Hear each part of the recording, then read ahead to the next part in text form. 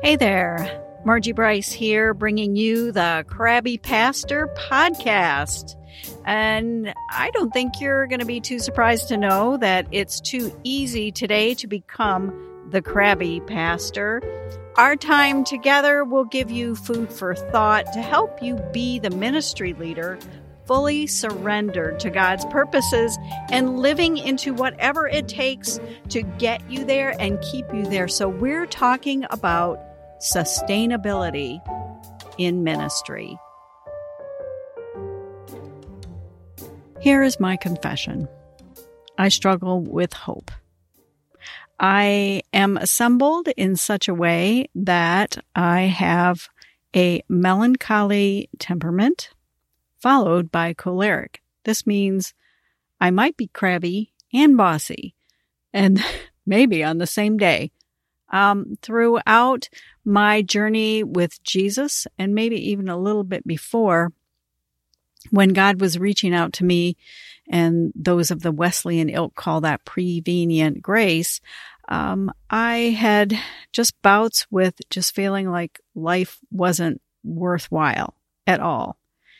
I had a lot of struggles. I was in a very dark place in a dark time. And I remember walking out in the woods by myself, and it was still a little bit snowy everywhere. And there was a little brook there. And I just kept walking along in the kind of sort of mushy, cold, damp, wooded area that I was in.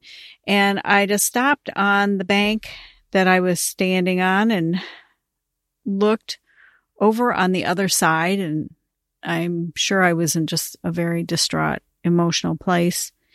And I saw these white crocuses across the stream, and they caught my attention. And I just stood there and looked at them and looked at them and looked at them, thinking, what? Those are planted bulbs. This is out in the middle of woods with nothing and nowhere. And why would somebody dig and put them there? It just sort of didn't make sense to me. And, looking back on it now, that's the kind of thing that God knew would catch my attention and capture my mind and get my mind thinking. And I really feel that that was God reaching out to me saying, there is hope. There is hope. As I said, I am someone who can identify the problems very clearly, and that is a spiritual gift, as long as I don't let those problems become the main focus of my attention. And sometimes, to be quite honest with you, that's a trick, really. It really is.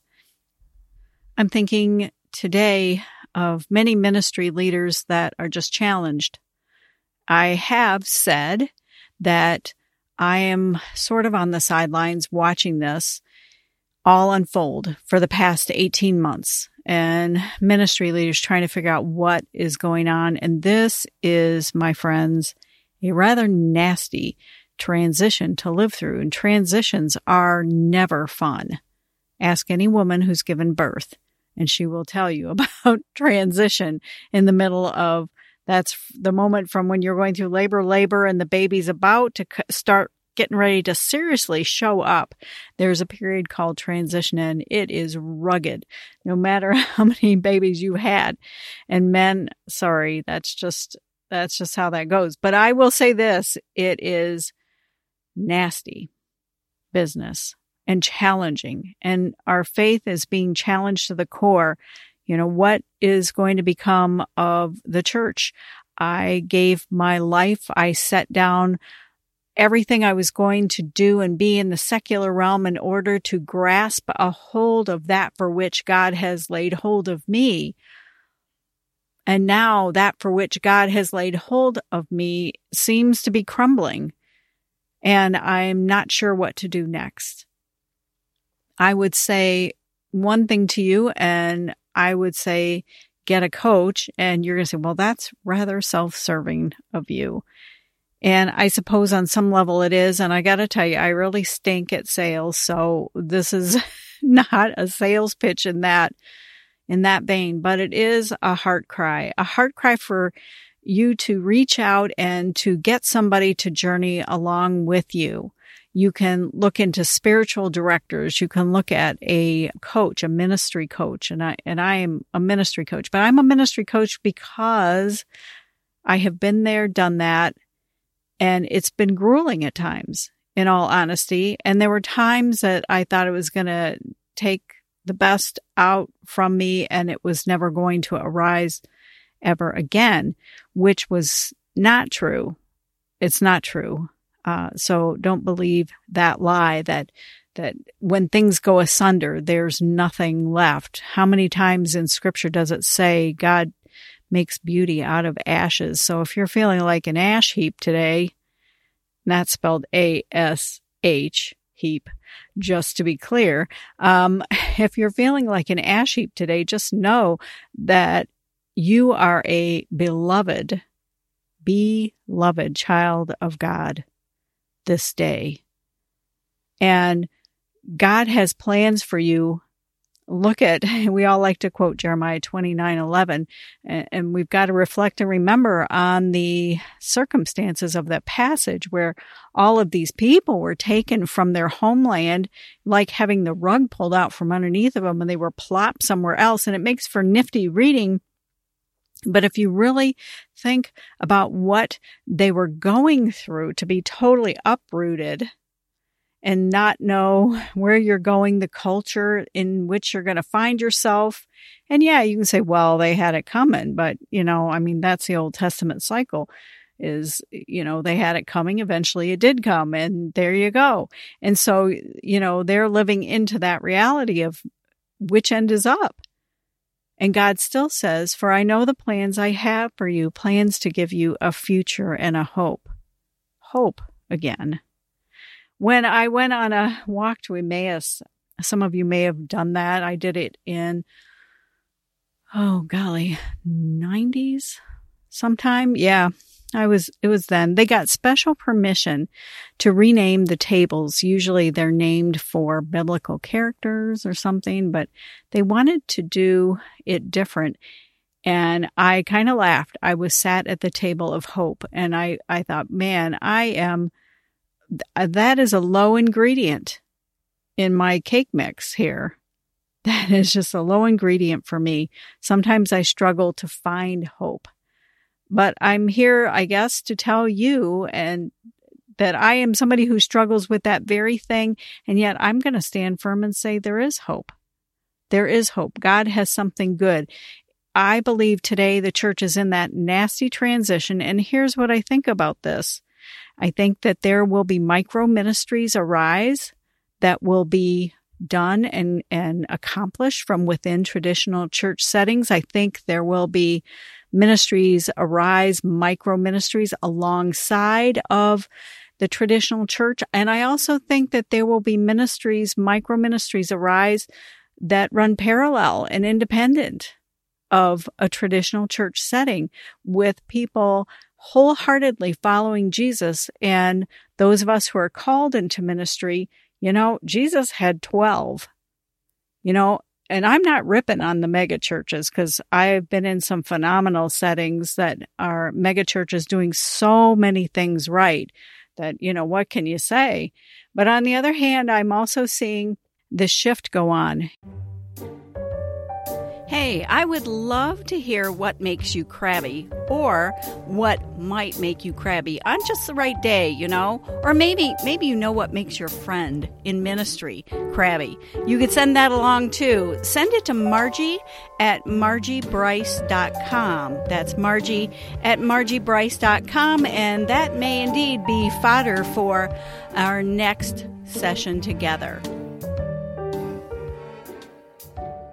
Here, I'm going to close us with just a thought of how things might look different. Okay, and this, my friends, is the saga of worm poo. And that's P-O-O, in case you're wondering. Worm poo, just like it sounds. So, I was serving in my last congregation. It was a merger of 4.5 churches, and it was southwest of Detroit. And I went to one of the congregants' homes, and she had the most lavish flowers I had ever seen. And I said, "What are you doing? Is this Miracle Grow, or what's your secret here?" Because they were just stunning and huge and colorful. And she said, no. She said, "It's worm poo." I said, What? She said, "It's worm poo." And I said, "Well, where do you get that?" And she says, and I love this line forever. I will be recounting this to people. She said, "I have worms." So what do you mean you have worms? This is somebody whose house was so meticulous and beautifully decorated. She, Pier 1 Imports, when that was all the rage and stuff. It was a beautiful home. What do you mean where do you have worms? And she says, "Downstairs." So she took me down, and there was this little box, and she showed me how you can put food in the top, and they all come and eat. And they're just little tiny, like you can hardly see them, worms. They would eat, and then the poo would drop, and then in the drawer below, and you would pull it out, and you would save it and put it on your flowers, and they would look amazing. And it just snapped. Something snapped. And I said, we need to think about this, and we need to put it together as a business. You could be the Church of Worm Poo, if you like. And what you would really be doing is helping people to get some job skills. So you take a business like Worm Poo, and you teach people how to produce their product. You can have people in the marketing department doing the web development and managing email lists and all that kind of thing. And you could engage your community and, come and give corn cobs to the worms and, do kind of a green thing there. And you could, my mind was just going on and on and on. Well, that seemed it just didn't take off the way, if I'd had somebody say, "Oh man, this is a great idea," then, we would have been off and running for sure. And I'm pitching this idea, and someday somebody's going to do something like this. And I'm thinking that is the way the church is going to look in places, in pieces, and in parts. That we will have businesses, nonprofit arise in such a way that we're either going to help give people job skills or something. We're going to exist for the sake of our community and help our community do and attain something. And it's not going to be about get yourselves in here and sit in the pew and be like us. It's going to be about how can we help you improve your lives here in our community, and how can we serve you, and how can we help that to happen for you. So that, my friends, is my big pitch for hope, is worm poo, because I believe God is indeed doing a new thing, and we need to perceive it. We need to pray through and ask God, what would you have me to do and to be? And then watch for God to arise. And then you got to start walking on the bridge, even though it is not quite built yet. And that is still what I'm doing with this ministry here, is trying to be faithful and obedient. So at the end of the day, I can put my head on the pillow and say, was I faithful and obedient today? Yes or no, with this day and this day only. So, and I will also add then that sometimes my issues stem from the fact that I am a visionary. I can see things existing that don't yet exist. And this calls to me to reel myself in and rein myself in so that I can stay rooted in today and in the here and now that God has called me into, so that I can be alert to what God is doing in my midst. So blessings on all y'all this day. Hey, thanks for listening. Thanks for considering what it looks like to be the crabby pastor. And my hope and prayer would be that you would be doing everything that you need to do to not be the crabby pastor.